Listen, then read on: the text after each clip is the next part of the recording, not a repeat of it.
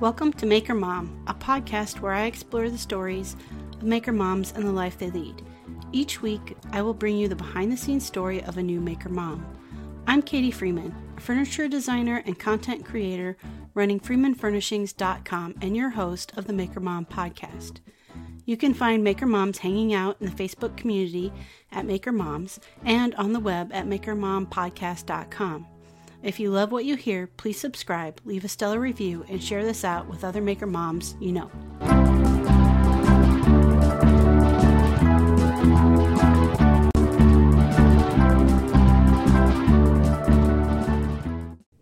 Hello and welcome to episode 69 of the Maker Mom podcast. Today's guest is Courtney Lee of the House on Longwood Lane.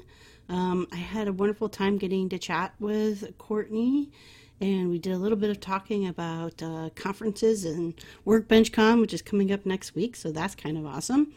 And we just chatted, mom life with two who are 2 and under, and being able to make and get content out and all that kind of fun stuff. Before we hop into the interview too much, though, I do want to give a shout out and a thank you to all of my patrons over on Patreon. So Amy of Bison Valley Carving, Brandy of Studio Obey, Kathy of One Girl and Her Tools, Dan and Kelly of Reclaimed Living Store, Ellen of Little Bear Furniture, and Ethan of Ethan Carter Designs. Thank you all so very much for being a patron over there on Patreon. I really appreciate it. If you think you might want to be a patron of the podcast and support it over there on Patreon, go ahead and go check it out at www.patreon, and that's patreon.com/MakerMomPodcast, or even better, follow us on Instagram at MakerMomPodcast. Hit the link in bio, and then you can just hit join the tribe, and you can check it all out. But I will be doing these shout outs and thank yous to my patrons at the start of every episode. So if you want to get a shout out thank you at the start of every episode, go ahead and become a patron. All right, and then one more thing, too, before we get into the interview too much, since Workbench Con is next week, I do want to make sure you guys are aware. I will be there, and I'll be doing a couple things while I'm there. So on Friday, from 10:15 to 11:15 a.m., I will be moderating the Balancing Life and Work Mindset of It All panel with some really great guests. I'll have Ellen Smith, Little Bear Furniture, Caleb, You Can Make This Too, Shar, the Wooden Maven, Chris, A Glimpse Inside, and Brandy, Eternal Harvest Decor. So make sure you come check that out and listen to all of these fantastic makers talk about what it's like to make, run a business, run a family, and some of them even have a full-time job on top of that. So I think we will be able to share a lot about balancing life and work together as best as we can. And then in the afternoon, both on Friday and Saturday, same time, I will be doing a power carving demonstration with my friend Ellen Smith, Little Bear Furniture. We're going to be 2 women carvers over there with the Cutsall guys, so you can come check that out and check out the demo from 1:15 to 2:15 both days, Friday and Saturday, in the afternoon. And 1:15 to 2:45 on Saturday. And let me double check this. Well, you guys are waiting for me to do this. And then 1:15 to 2:15 on Friday. So Friday we have an hour, Saturday we have an hour and a half. We will demonstrate using some of the tools and carving a couple different things, and then you guys can get dusty and dirty and try out the stuff yourself. So I hope to see you all stop by there. And if you can't stop by either one of those things, definitely make sure you find me and say hi. I will either be wearing a Freeman Furnishings t-shirt or a Maker Mom podcast t-shirt, so you should be able to find me pretty easy. And I have teal hair, so that should also make me pretty easy to find. All right, so with no further ado, let's go ahead and jump into this episode 69 with Courtney Lee of House on Longwood Lane. Courtney, why don't we just start with, having you give a little bit of an introduction about yourself. All right. Well, my name is Courtney. I usually just go by first middle name basis, but Courtney Lee. I am a DIY and home renovation blogger.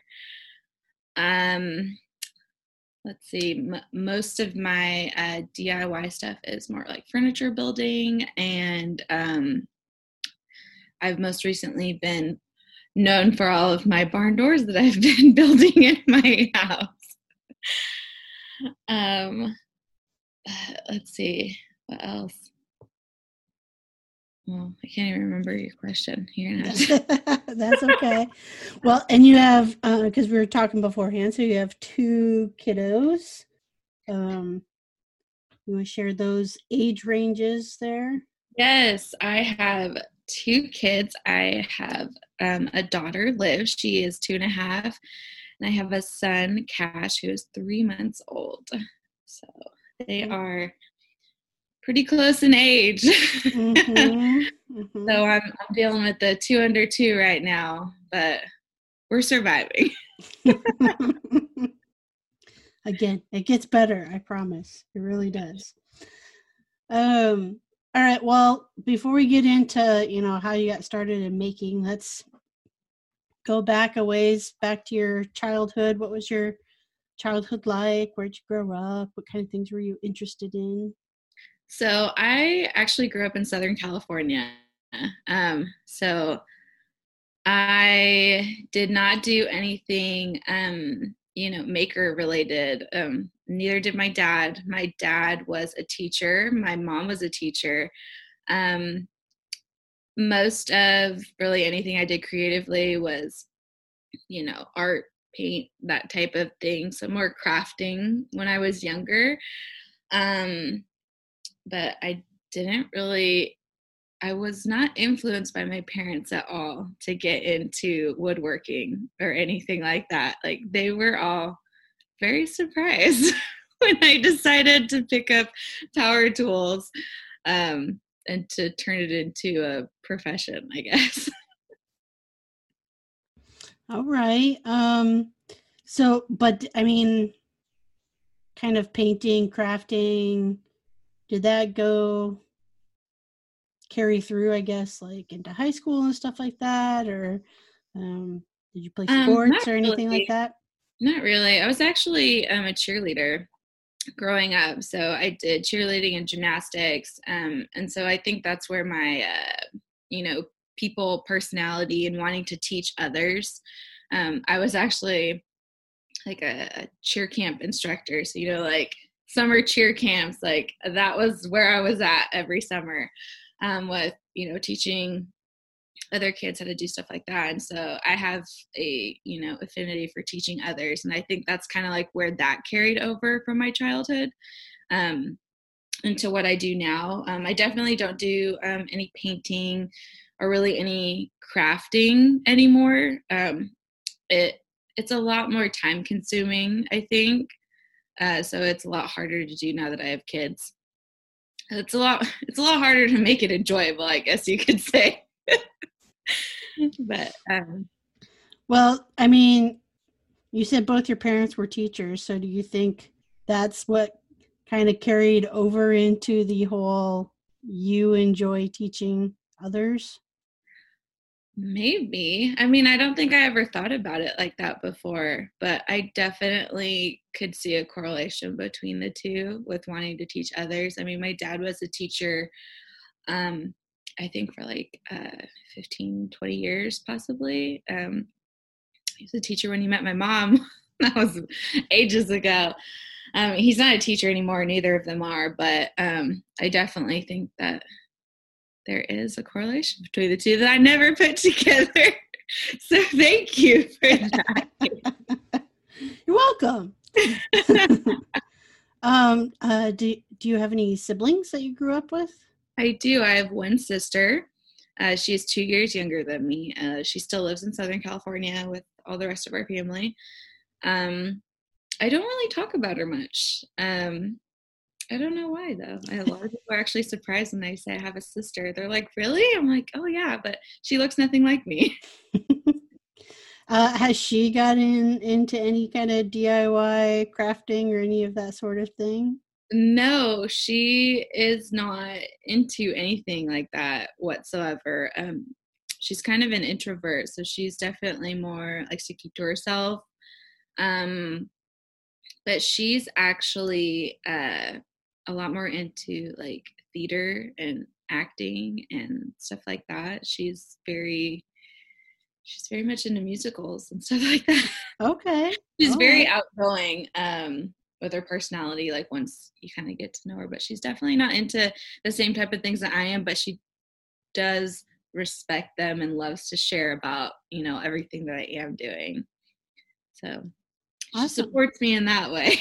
Good, good. Well, okay, so what did you do post high school? I went to college for cheerleading. No, for cheerleading. No, I did not major in cheerleading.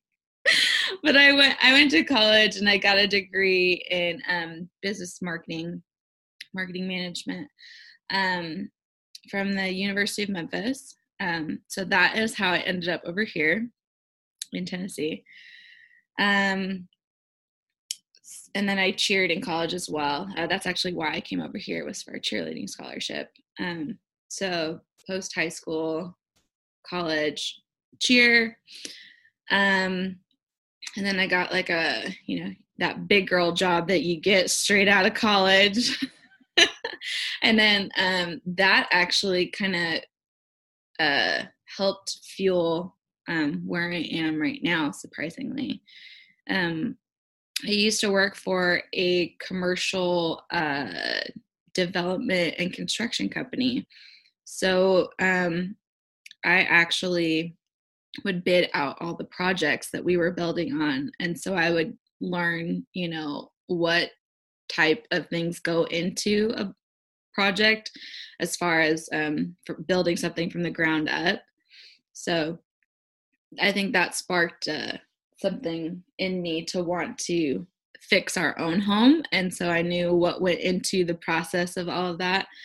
So that was pretty interesting. I mean, we did actually residential stuff too. So, so there's that.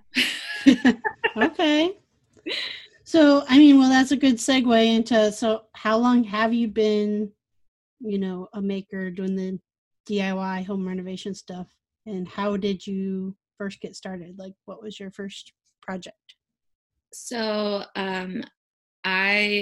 when we moved to Tennessee, I was like telecommuting with my job from North Carolina, where we had been previously. That was where we moved after we got married. And then I got pregnant. Instead of coming back after my maternity leave, I decided to pursue blogging. And it was kind of like a hobby. And I was like, okay, we bought a house. I'm going to share with everybody, all the projects that we're going to be doing in the house to make it our home and make it like ours, basically. And it took me a year before I hit publish to make my blog live. Like, I was so scared for an entire year until I went live with it. I don't know why it took me so long. I really wish I would have done it sooner. But I worked with them for 2.5, 3 years. And then we bought our house in 2016. So then I started blogging in the summer of 2017. And it initially started out with finding vintage finds and refinishing furniture. The whole chalk paint saga, when that was super, super in its prime.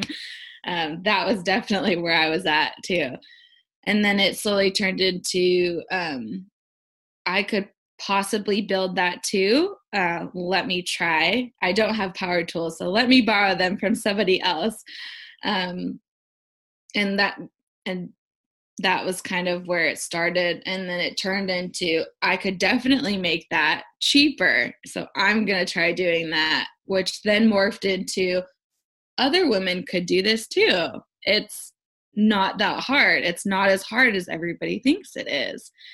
And so I realized that there weren't a lot of other women, you know, building and making, and it's not really the typical stereotype that you find in that type of field. And actually, Anna White was the very first person I found online, and she's also a military spouse. And then I also found Jen Woodhouse, and she was also a military spouse. And I was like, you know what? I was like, if these women can do this, I was like, I could totally do this. It is so possible. So I definitely credit those two into inspiring me to start doing all of this. But I have only been blogging since July of 2017, and I really got my, I guess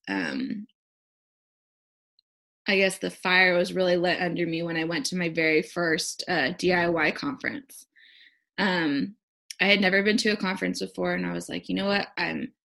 I've been doing this for a few months now, like really trying to do it. I was like, I feel like I should learn more, if I really want to pursue this. So my husband backed me on. He's like, you know, if you really want to do this, go, give it your all, don't know if I can curse, don't half-ass it, basically. So I went to the conference, and it was Haven, actually, was the very first conference I went to. And in 2017, Home Depot actually brought back the orange tank competition. And I entered into it. They had 3 different categories. So I submitted a project for each one. I was like, oh, cool if they pick it up. I don't really understand what this is anyways. And then I got an email 2 weeks before I was leaving for the conference saying that I was a finalist and that I was going to be presenting my project to a panel of judges. And I was like, what did I just do? I was like, oh my gosh, my heart was racing, cheeks are flushed. I was like, oh, this is terrible. Why did I do this? So my very first conference ever, I was going to be speaking and pitching a project in front of a panel of Home Depot people. And I was so nervous. I didn't tell anybody. I didn't know anybody at this conference. But I did confide in a few women that I actually I knew of them online. And then I met them in person while I was there, fangirled over them. And they actually ended up supporting me while I was giving my presentation for my project. And then I actually won my category. So that is kind of, I feel like, where I really got into the business side of blogging. That was my very first project, was our Carolina room, which is a sunroom for a lot of people, that I remodeled with them. And that just lit a fire under me. And I was like, this is what I love. This is what I want to do. And show other women that they can do this too. That it is not as intimidating as you would think. And especially I've done it through 2 pregnancies and showed other women that they could do that too. And I think that really helped. They're like, well, I'm not even pregnant, so I could totally do this. So that's really where it started. That's awesome. So I have to, okay, so when you decided, after maternity leave, you're going to get into being a blogger, how are you even, I guess, aware of that? That it was a thing? Yeah, that it was a thing. Okay, that is actually a very common question. People who see others that do this, and I guess they don't really understand that it is a job. It is a thing that you can make a living off of and do it for real. Actually, Liz Galvin from Liz Marie blog. I subscribed to her blog a really long time ago, and I remember she had written a post about going to a DIY conference, and then she was talking about how you can talk to brands and actually get paid to produce content for them while receiving products like for these like partnerships and collaborations, and I really didn't understand like what she meant by like a partnership and collaboration, and when she was talking about like, oh, I'm working with this person to do this, and I was like, I don't really understand like what they're talking, like what do you mean you're working with them, like they actually like are giving you money to do this, like. And so because she was so open with it online, and that expressing that going to this conference was how like very beneficial for her, I thought, you know what, I'm gonna go to that one then. If anything, like I want to go to that one. And I watched people go to it for 2 years until I decided to actually go to it when we moved here to Tennessee. And it was like, I thought it was so much fun. I was like, oh my gosh, it's a few $100s. I was like, this is going to be so expensive. I don't know if I should do this, but it has paid back time and time again. Like it was like, so I would definitely, like, if anybody ever wants to get into this type of stuff, I definitely think going to a conference like that is really how I understood more the back end of it, because a lot of times we just see the front end. Like I was definitely in the audience for all of these people who were influencers, and I had no idea what that even was. So it definitely came about because people are open online. Like there are some that actually explain, you know, what we really do on the back end. Mm-hmm. I mean, so it sounds like since you even like knew about that conference, that when you started blogging, like your intent was to turn it into a business. I think subconsciously it was my intent to turn it into a business. In the beginning, it was a lot of, I want to share, you know, stuff with other people. And I thought, okay, the more you share, maybe that's like how people like get to work with other companies and stuff like that. I don't think I ever thought I would get paid, because I don't think I realized like you could get paid for stuff. I thought there was only like free stuff basically that you get, and that's it. It's like that's how it works. And I was like, I don't really know how those people can pay for their house when all they get is free stuff. But I think subconsciously I wanted to make a living out of it. I mean, on the side, I was doing, you know, design consulting, like through online, creating mood boards, that type of thing, like her friends, family, like, and they would refer me. So I started like getting like a small like clientele, like, so I was doing that, making money. And I think I really intended on making money that way and not by blogging in the beginning. But then it subconsciously turned into, oh, I could actually make money doing what I love. So what was it that held you back from having, like, for almost going a year before you had your blog be live? Like, what was holding you back from doing it? I don't know if you're familiar with Enneagram types. I am a type 1. So that is like perfectionist. Everything has to be like 100% before you can just like show it to the world, basically. So like, and that has like evolved into just like the way I am as a person, that I never really realized that's how I am. I just always thought, man, I want this to do like really, I wanted to do really well because it's a reflection of myself. And so I felt like I needed to be 100% with it before I could share that with other people, because as soon as you put yourself out there online, you're vulnerable. And I thought, okay, it has to be like, I have to be okay with it then if I'm going to let other people into what I'm creating, like into my personal life. And I also didn't know that you could hire a website developer. So I learned on YouTube how to create a website. And I mean, it looks good now, like after a year of learning how to do it yourself.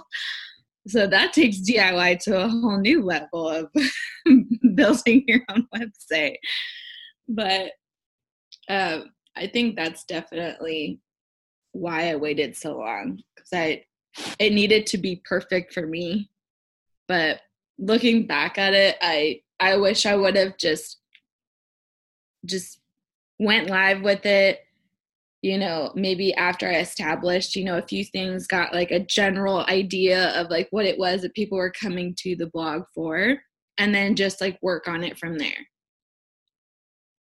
I mean, I'm a little bit more relaxed now with stuff. Like I will, write a blog post, and then I will go back, later and like edit some SEO stuff, fix a few things here and there, just like, and I keep going back and like editing things like to make them better, knowing that like it's okay, it's not going to be perfect the first time.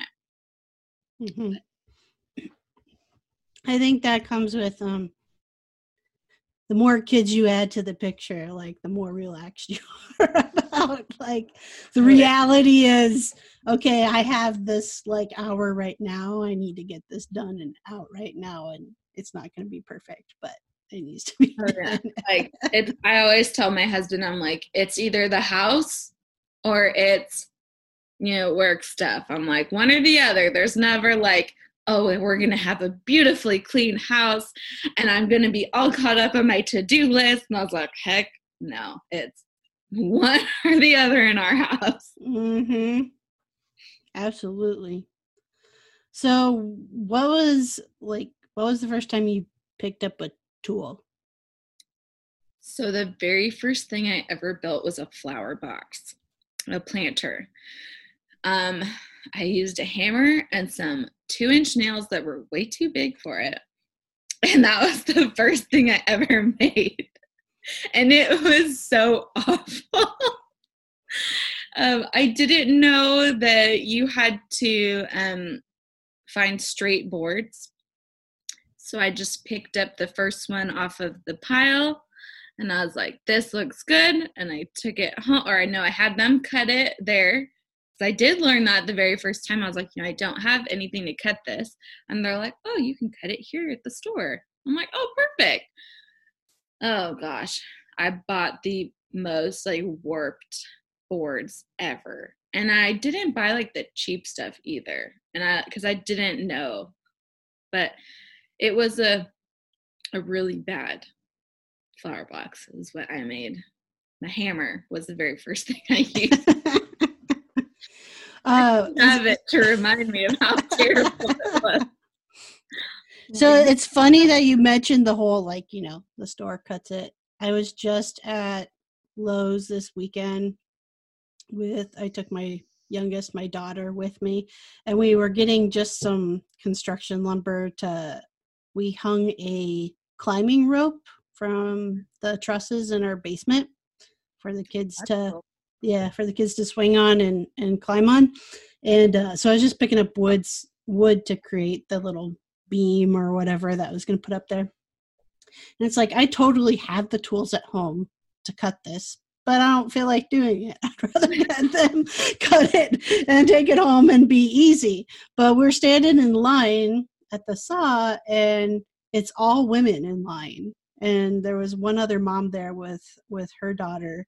And it was just kind of one of those things. I was like, this is actually really cool to see that, like, all these women at at Lowe's getting stuff to do projects this weekend. But I wanted to say, I appreciated watching. There was a woman there with her daughter, and she was getting materials to make a stage, apparently, for the daughter. Mm-hmm. And I appreciated the guy who was running the saw, like, took a couple of her boards and put them, and was about to cut them. He's like, these are really warped. Let me go grab you some that are like really nice and straight and cut them for you. And I was like, now that's a good guy. Like, that's somebody who's like probably is aware that, this person, whether, yes, it was a woman, but it totally could have been a guy, but didn't understand that you should dig through the pile and find the straight ones, And I thought that was really nice of them to do that. That is really nice. It's definitely not common knowledge. Like, I didn't know, like, now thinking about it, I think in every like, tutorial that like I've looked at that, you know, I haven't written like over the years, like I don't think that's something that's like prominently stated, like look for straight boards. Mm-hmm. Like that's a really, really good point. Like I made a post too a while ago, probably over a month ago now, about just like vocabulary when talking about wood, depending on where you're at. Like if you're at a Home Depot or Lowe's or any big box store like that, you're going to talk about wood in like 2x4s. That's what you're going to call it, you know, when you're picking a 2x6, whatever. But if you go to a true like lumber yard, you know, to pick up, or a sawmill to pick up wood, you have to talk in terms of like board feet and buying 4/4 or 8/4 and understanding that. And so I put a post out there just explaining some of that stuff, because I'm like, you'll get a lot less looks and people thinking you're dumb if you can talk in the terminology that you need to talk in, depending on where you're at. But that's a really good point that you make, that nobody talks about. Yes, when you're at the big box stores, like you're probably going to work your way till you get to halfway through that stack before you find a piece of wood that's even remotely straight. And some of the people that work there might get really annoyed with you watching you like all the way through the pile. Every time I go into the lumber section, like they know me. There's one girl. So there's only 2 people in my Home Depot that know what I do. Like I don't tell anybody else. And there's this one guy, every time he sees me in the lumber section, he's always like, oh, what are you building now? And like, he's so curious. And he's like, are you sure you like that size for like what you're I'm like, yeah, I think it'll work. I think it's going to look okay. Like I have my whole list of everything that I'm getting, and I'm just like, it's going to work. It'll be okay. And I remember I was looking for a straight, like 1x2 in like the ones that are just you're never going to find a straight one. And I found like 8, and this guy was in there looking too after I had already put the whole pile back on there. And I was like, oh man. I was like, oh, he doesn't know that he has to go through all of those that I just went through. Oh, I felt so bad. I was like, how many do you need? I was like, here. I was like, you can take these ones that I got. I was like, if you only need one, like here, take right. But yeah, no, but it is surprising though that like I feel like I need to go back and I need to edit some stuff like for common knowledge. I think the more that I get into this, like the deeper I get into like different types of tools that, you know, that make it easier, you know, to build things, like aren't necessarily something that somebody that's a beginner would go out and buy because it's hundreds of dollars. Right. So I definitely think I need to be a little bit more obvious, I guess, in that aspect. I feel like everyone's on the same page as me sometimes. Well, it can be hard too, especially if you've been doing it for a while, to stop and think and remember being a novice and like not having those years of knowledge under your belt, right?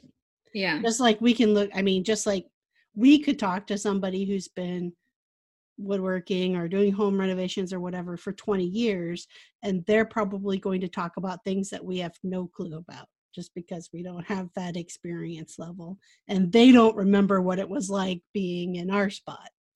So yeah. Well, and I definitely agree. I mean, I went to a Workbench conference last February for the first time. I was like one of 20 women there. They're like male-dominated conference. Let's talk about that. But yeah, it's a world of difference from Haven. I haven't been to Haven yet, but I went the last 2 years to Workbench, and I'll be there this year too, next week. But yeah, they're definitely 2 different clientele.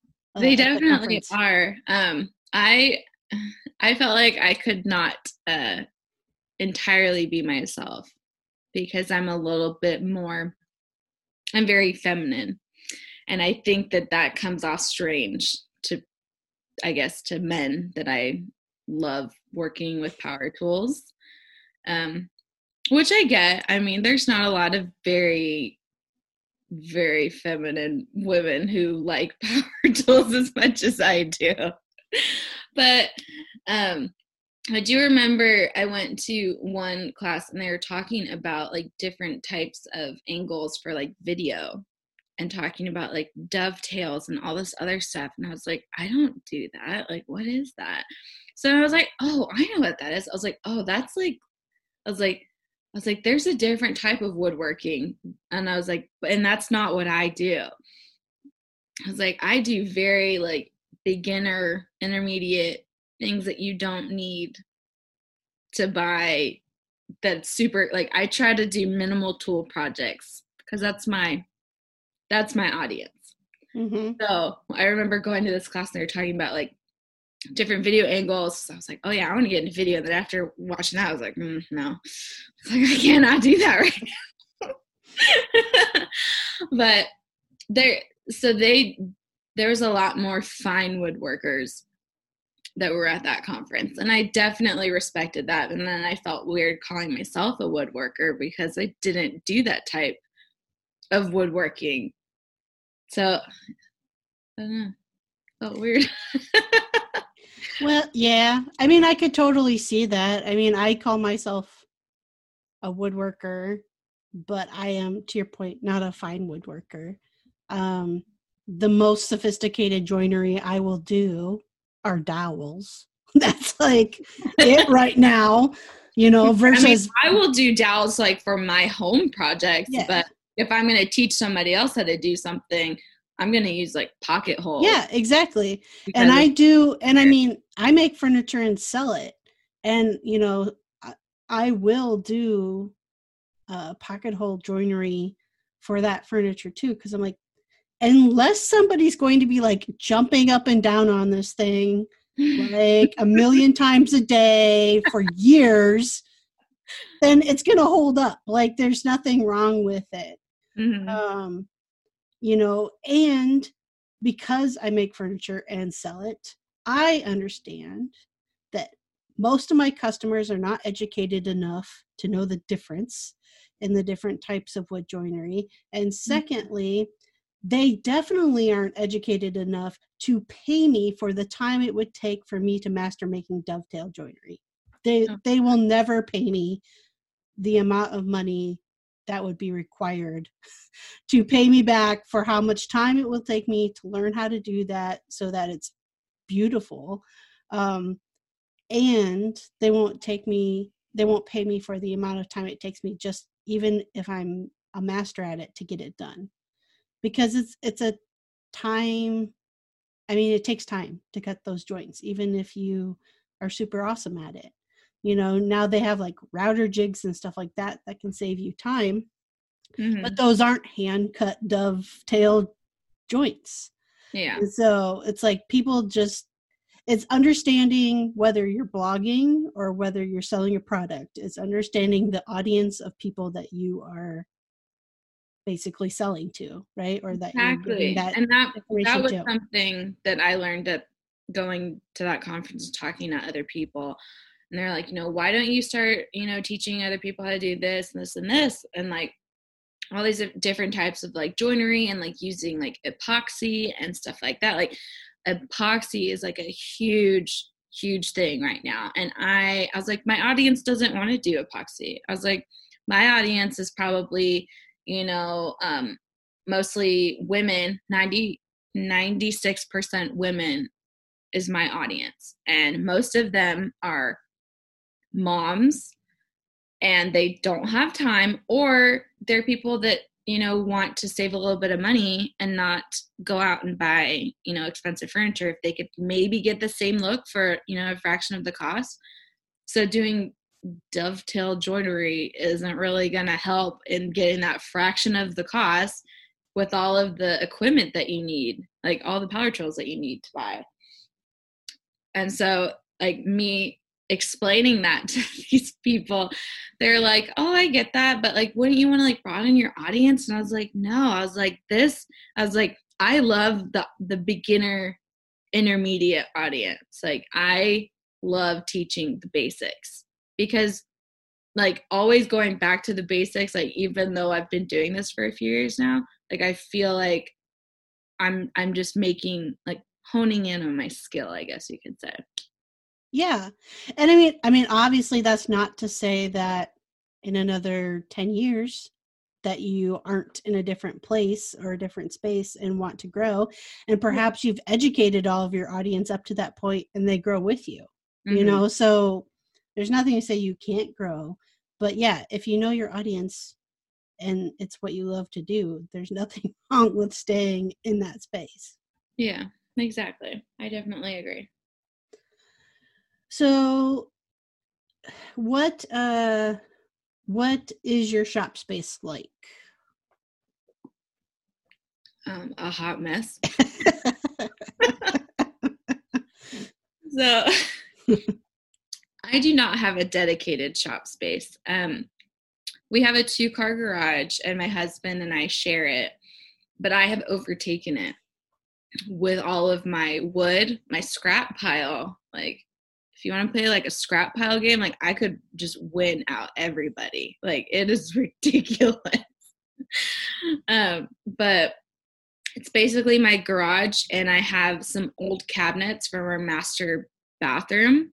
Actually, no, it was from our Jack and Jill bathroom when we remodeled. Took them out, put some plywood over them, screwed it into the top of the cabinets. That's where my miter saw sits. I found these like metal stacking shelves from like a vintage thrift store that I'm sure somebody would love to have in their home, and it's just got screws and a bunch of random stuff in it that I use, and an old locker that my husband brought from work, and it has all of like my power tools and stuff in it. I mean, it's nothing fancy. It does the job right now, but I definitely want to upgrade it this year. That's definitely on my projects for 2020, is creating an actual space to build. Because right now it's some standing on things to cut things and and trying to maneuver my way around everything. And I definitely think having a dedicated space will help creatively as well. That's what I'm trying to tell my husband, so that I can get all his workout equipment out of the garage. Well, I wish you all the best of luck of winning that battle. Oh, it's hard right now. It's a hard no from him still. So. Yeah. So what's your kind of like, what are your like go-to most used / favorite tools to work with? Number one is probably a brad nailer. I don't know why I never bought one in the beginning. It's made my life so much easier. I was like, oh, I could use just a little nail there, little nail here. But with home renovation, that has just saved my butt. I did not know that, like, I think it's from trial and error is a lot like how I learn, how most people learn. But it's been like bad trial. But having a brad nailer has definitely helped with a lot of the home reno situations, and has helped with very simple like DIY projects as well. I love my miter saw. It's the same one I've had since I started. I actually got it from a pawn shop for Valentine's Day from my husband. Definitely would love to upgrade to like a table saw. I still don't have one, but I also drive like a small SUV, and I try to shove 4x8 sheets of plywood in my car. So it's a work in progress. But brad nailer, miter saw, and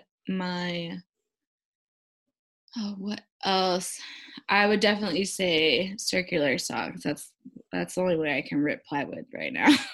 So, but I'm definitely going to be upgrading this year. hopefully. So what's at the top of your I want to buy list? Table saw. I was going to buy one during Black Friday, and I was so nervous. I was like, no, I should buy it. I should buy it. It's 30% off. Buy it. I was like, no, I should wait. Then I had the mom voice in the back of my head. You know what you could buy with $300? You could buy some clothes and some shoes for your kids. I think the hardest thing is like the mom guilt sets in when you want to, invest in yourself, but then there's other things that you can invest in, like for your kids. Like instead of buying a new power tool, I bought gymnastics lessons for my daughter. So. Yeah, I definitely understand that. It's give and take, and it's hard to take sometimes. That's right. But also on the flip side of that, if having extra patience and sanity and the room within your like mindset to like shower your kids with love, if that comes from that new tool and getting extra time in the shop to make, then like that's an investment worth making, I think. I totally agree. Yes. I get very, very grumpy with my children if I haven't had any time to make for a while. Oh, yeah. Yeah. I feel you on that. Right. Adds table saw to cart. That's right. That's right. All right. So, I mean, you, like I said before, are in the thick of it right now. You've got 2 kiddos, 2 and under. So, like, how are you managing with them and trying to make / blog? I mean, because creating content's making too. So, like, how are you managing all of that? I think the key word is managing. It's, I mean, right now it's kind of like whenever I have time, I've never been one to time block because I'm not that organized. I really wish I was, because I know a lot of people who do that and they just get so much done. But my daughter does go to like a preschool type thing during the week. So I have my days with just my son and I. So when he is napping, then I will, crank out stuff that I can actually do like in the shop kind of thing. And then I also have the baby monitor on him while I'm out there so I can watch him. But a lot of the back end stuff like blogging and getting content ready is done in like the wee hours of the night. Because he's still kind of like in the newborn stage, and just kind of I'm up later because I know he's going to be eating later still. So I just work after Liv goes down for bed. It's just kind of whenever I can, get it in type of thing. And I know I can only do it like that for so long before I get burnt out, because there's no off time right now, especially because my husband is gone, so I'm single parenting right now, so that there's no extra help, so I can do something right while he's up. Exactly. Yeah. So it's definitely learning. I mean, I had a management type schedule going, like when it was just my daughter and I was able to like get a lot of things done, like schedule when I was going to do projects, this and that. But definitely adding another kid to the mix, it changes a lot of it because their needs are so different. So you have to try to juggle their needs on top of your own needs. And sometimes, your own needs just take a back seat because, that's parenting. Yeah, there was like, I think it might have been a meme or something like that I saw. That just made me chuckle because it's like it makes me think of like the period of time like that you're in right now, where it's like, yes, of course, I will continue, to hold my pee. I haven't gone for like 4 hours, but I will continue to hold it so that I can get your like juice and your water and your milk gosh, and your snack and like. That is literally my life right now. Yeah. Like, I remember getting my daughter a snack and she wanted me to sit down in her little chair next to her. And I was like, no, mommy has to go to the bathroom. And she just like lost her mind. And I was like, sure, let me just not go to the bathroom. And I will sit here with you and just hope that I don't pee my pants. Like, yes. Sure. Yep. That's like the real struggles. And, yeah, it's something I don't think many people talk about. Like I heard like, oh, it's not that big of a deal going from like 1 kid to 2 kids. And I'm like, nope, you're wrong. After the second kid came, I'm like, nope. That's a negative. that is negative. Like it takes some serious time to adjust to having to, and to your point, like they're at different stages in their lives, and so there's different types of needs from each of them, and managing all of that, because even when your spouse is home, I mean, a lot of it, especially with your son being so little, like even if your spouse is home and they're super helpful and in it and everything, it's like that baby still wants mom 99% of the time. So, and then like if you're breastfeeding or anything like that, that's like time that you can't really offload to anybody else. Yeah. Not like I can be like, here, honey, you feed him. Yeah. It doesn't work like that. And I've had a hard time with that, I think. And a lot of the time my mind is always racing about things that I need to get done. Like I'll be feeding him and I'm like, I could be, working on the back end for this content. I could be scheduling stuff right now. And I think I'm always thinking about things that I could be doing, and I always feel like I'm wasting. And it sounds really, I don't want to sound cruel, but I feel like when we do a lot of things for our kids, sometimes we think if we're not taking out enough time for ourselves, we think we're wasting time like doing things with our kids because we're not taking any time for ourselves. Yep. No, and I mean, I totally understand what you're saying, and I'm sure anybody listening who's a parent will totally understand what you're saying. Yeah. And like I said, I mean, you're in that, you are in the very rough part of it. Like, I'm not gonna lie, I do cry a lot, and it's not because I'm like sad. It's like, like being a woman, like that's like one of the ways where I let my frustration. I can't help it. I feel better after I cry. Yeah. Even though I'm not dying. I'm healthy. We're semi happy most of the time. I just gotta let it out. No, my daughter, my youngest, she had ear and adenoids and all those types of problems, and they can't really do anything with that until they're like, a year.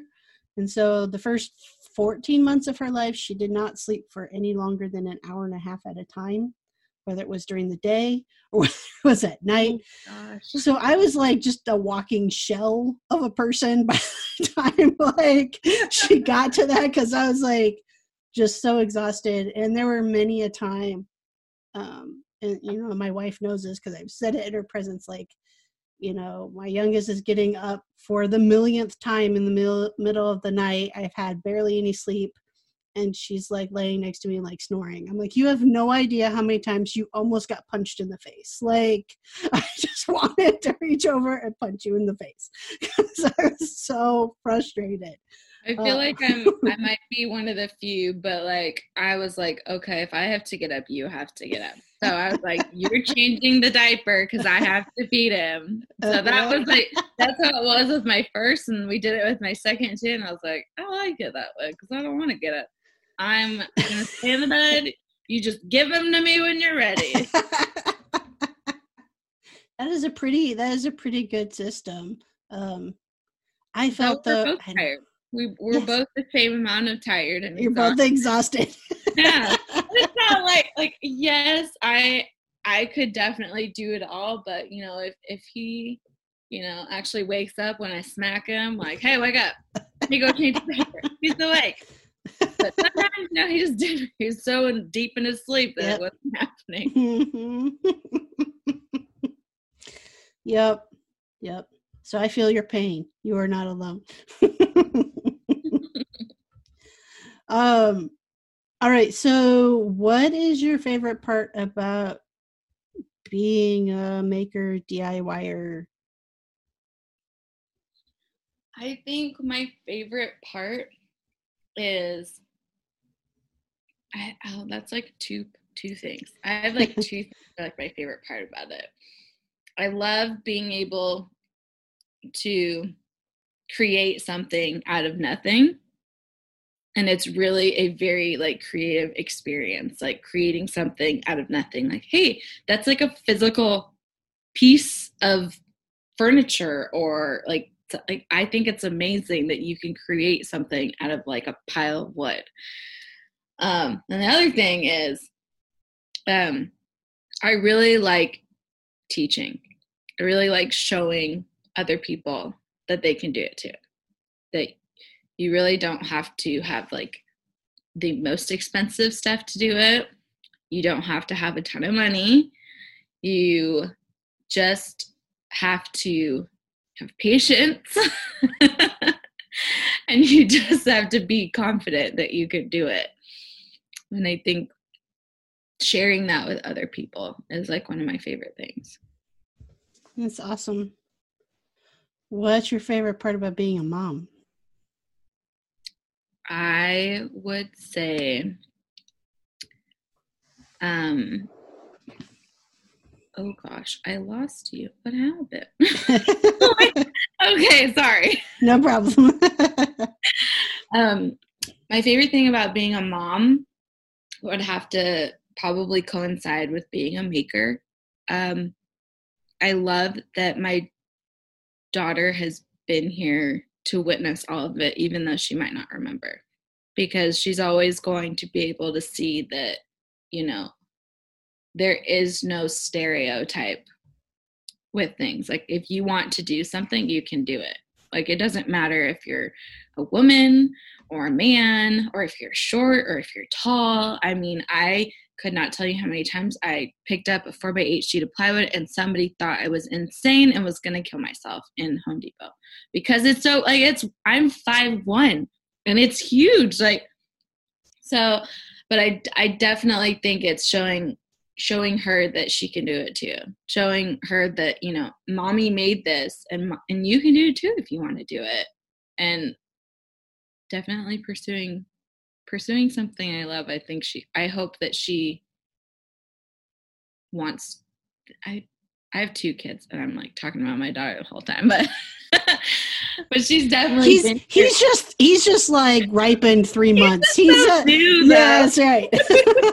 He's so new. It's hard to talk about him like he's been here for forever.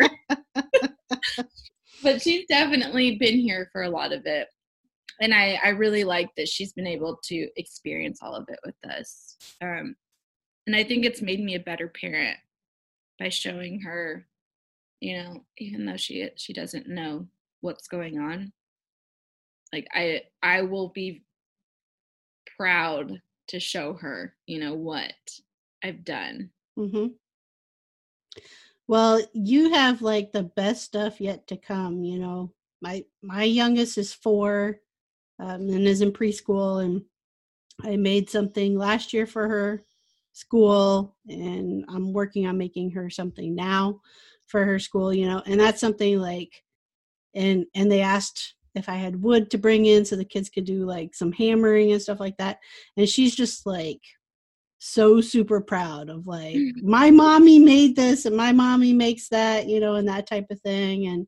And my oldest is the same way, you know, they're both, to their credit, they'll tend to be like, if their friends are like, hey, we should, you know, we need this or whatever, both kids are piping right in like, oh, mom can make that. I'm like, well, let's just hold on some of those things that mom can make. But I think I secretly hope my daughter's like, I want to grow to be like mom when I get old. Like oh my gosh, like my heart would explode if she said that. But because I wanted to be just like my dad when I grew up. I adore both my parents, and I feel like if your kids say that about you, then it just like, it says something like, oh, I did it right.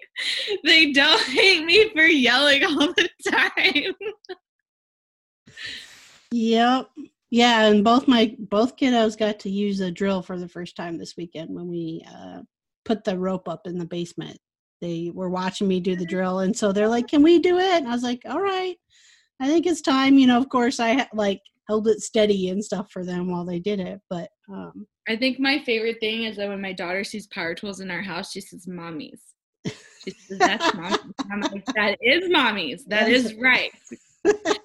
I just put up some blinds in our living room in our master bedroom, and the power drill is sitting on the floor, and she picks it up and she goes, mommies? Yeah, thank you. That's awesome. Well, Courtney, we're at the end of our time. It's been an hour already that we've been chatting. So it feels like it went by really quick. I don't know if we've been talking for an hour. Went by super quick. But I wanted to give you a chance before we head out to let people know how they can find you on all of the interwebs. Yeah, so you can find me on Instagram at Courtney Lee, or you can find me over at my blog at houseonlongwithlane.com. Awesome. Well, thanks for taking the time to chat with me today. Oh, thanks for having me on. I feel like we're best friends. We chatted like we were like we hadn't seen each other in a while. That's right. All right. That was, again, Courtney Lee with House on Longwood Lane. And I will include ways for you to follow along with Courtney over in the show notes. And again, if you just follow along, Maker Mom Podcast, at Maker Mom Podcast on Instagram, hit link in bio, and you can find the show notes for this episode and all the previous episodes. So you can follow along with not only Courtney Lee, but all of the other amazing Maker Moms that we have had on the show so far.